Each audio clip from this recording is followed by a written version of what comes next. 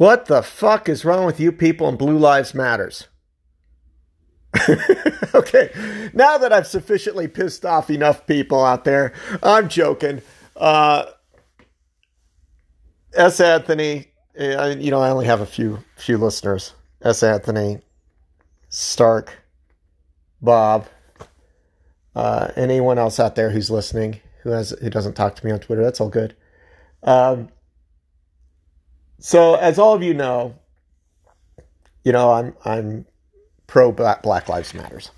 For the most part. I mean, there are some people who claim they're Black Lives Matters and they're promoting hardcore violence, and I'm not for that. So anyway, what the fuck is wrong with you people in Blue Lives Matter? So I grew up next to two cops. Both of them were good cops, as far as I know. One of them a black man, Clyde McCormick, and the other Officer Birdsell. I never knew his first name. Just knew him as Officer Birdsell. He was an older guy. So he came up when there were a lot of things out there. Well, Officer Birdsell told me there are three kinds of cops. And, I don't know the exact words he used because I've mistold it over the years. But basically, he was the first officer I know to ever tell me there are good cops, there are essentially pigs, is who he's describing, and then there are corrupt pieces of shit. So he said there are three kinds. Always look out for the last two. Don't let them get an inch or they'll take a mile. And I know, a lot of people who are black, Hispanic, or even gay. I know that when you are dealing with the latter two officers, your lives are in danger. I know that without my life ever having really been in danger. So, the first thing I'm going to say to you is, that's not white privilege. That's, you guys are facing violations of your rights. And the reason why I have a real problem with the discussion of privilege when it comes to cops is that I know how they think because I grew up next to two cops. Okay? Officer Birdsell would always tell me, essentially, how cops think. I mean, not always. I only see him like a couple times. I was like the only one in the neighborhood he'd have take care of his animals, right? So whenever he'd talk, he'd tell me certain things. What you need to understand, which is what a lot of people don't understand, especially dumb fuckers who talk about privilege, what is and what isn't privilege. 90% of the people out there who discuss privilege are dumb fuckers. They get away with it because they say, my skin color is this, so I know what privilege is. No, you don't fucking know what privilege is. You know what it's like to have your rights violated. That's not a privilege to not have your rights violated. That's you having your fucking rights violated. One of the reasons why I always cite Bob Moses and Martin Luther King Jr. is not because they're famous. In fact, a lot of people don't know who Bob Moses was. And is. He's still alive. People treat him like he's fucking dead. He's still alive. The difference between privilege and a right is that privilege is something that somebody can take away from you legally. And if you repeat not being shot by a cop as a privilege often enough, the cops will repeat it back to you as if they have the right to take it away from you. This isn't a minor quibble. This is a major fucking quibble. Do not misuse the word privilege. And if people call and tell me, you're white-splaining, you know what? No, I'm not white-splaining. I'm authoritarian-splaining. This is from a position of authority. You do not allow the cops to get away with thinking that you have something they can legally take away from you. You do not repeat, it's a white privilege not to be illegally stopped and searched. It is not a white privilege. It is a violation of your rights that they are doing it to people who aren't white. If you are not white. A violation of rights is not an absence of privilege. It's a violation of rights. Now, let's talk about good cops. All right?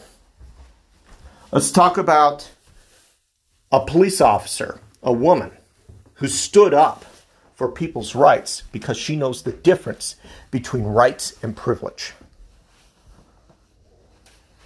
Her name is Cariol Horn.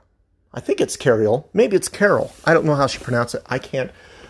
There's no pronunciation guide here. She stopped an officer from taking away somebody's rights. A right to live his life. She got fired and she has since won her lawsuit. It took 15 years, but she fucking won. She's a blue life and her blue life matters. So, whenever I think of Blue Lives Matters, I think of women like her, or I think of Officer Goodman, or I think of the officers who died trying to stop the insurrectionists, or I think of my neighbor. Those blue lives matter. Blue lives that murder people like George Floyd, they're not fucking blue. And the problem with our society is we have got to get rid. We have got to absolutely get rid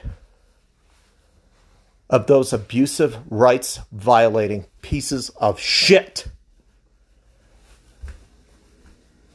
That means we have to make sure that police departments are properly funded, that they have to hire properly trained people, that they know who's coming in from a psychological and intelligence standpoint, that they don't dump rookies on the street without a senior officer there to guide them. Because a rookie can turn into a pig without knowing it. So, we also have to make sure senior officers are good people. So, I think that the vast majority of all of you will agree with me on my position. It's not splitting hairs. I truly believe it. I don't, you know, I put in an incendiary topic because I wanted people to say, well, what the fuck has Kevin stepped into now? That's what I stepped into. Know the difference between rights and privilege. I'm seeing a lot of people who don't know that fucking difference. We need to stop misinformation and misunderstanding of those two words now. We also need to recognize and support men and women like Goodman and Horn. And there are a lot, and I don't mean based on their skin color. Everybody recognizes Goodman, he's black, ex-military. Horn, she's a black woman. But I mean, there are white, there are Hispanic, there are American Indian, there are Asian police officers who are just as good as Goodman and Horn. And we need to keep those men and women in their uniforms. Because that's how you make sure that the police are forward thinking. You keep intelligent, caring individuals. And that includes all of the men and women who backed Goodman up, who risked his life to save everyone, whether or not he agreed with them politically, doesn't matter. He risked his life to save everyone in the House of Representatives. And there are police officers who stood behind him.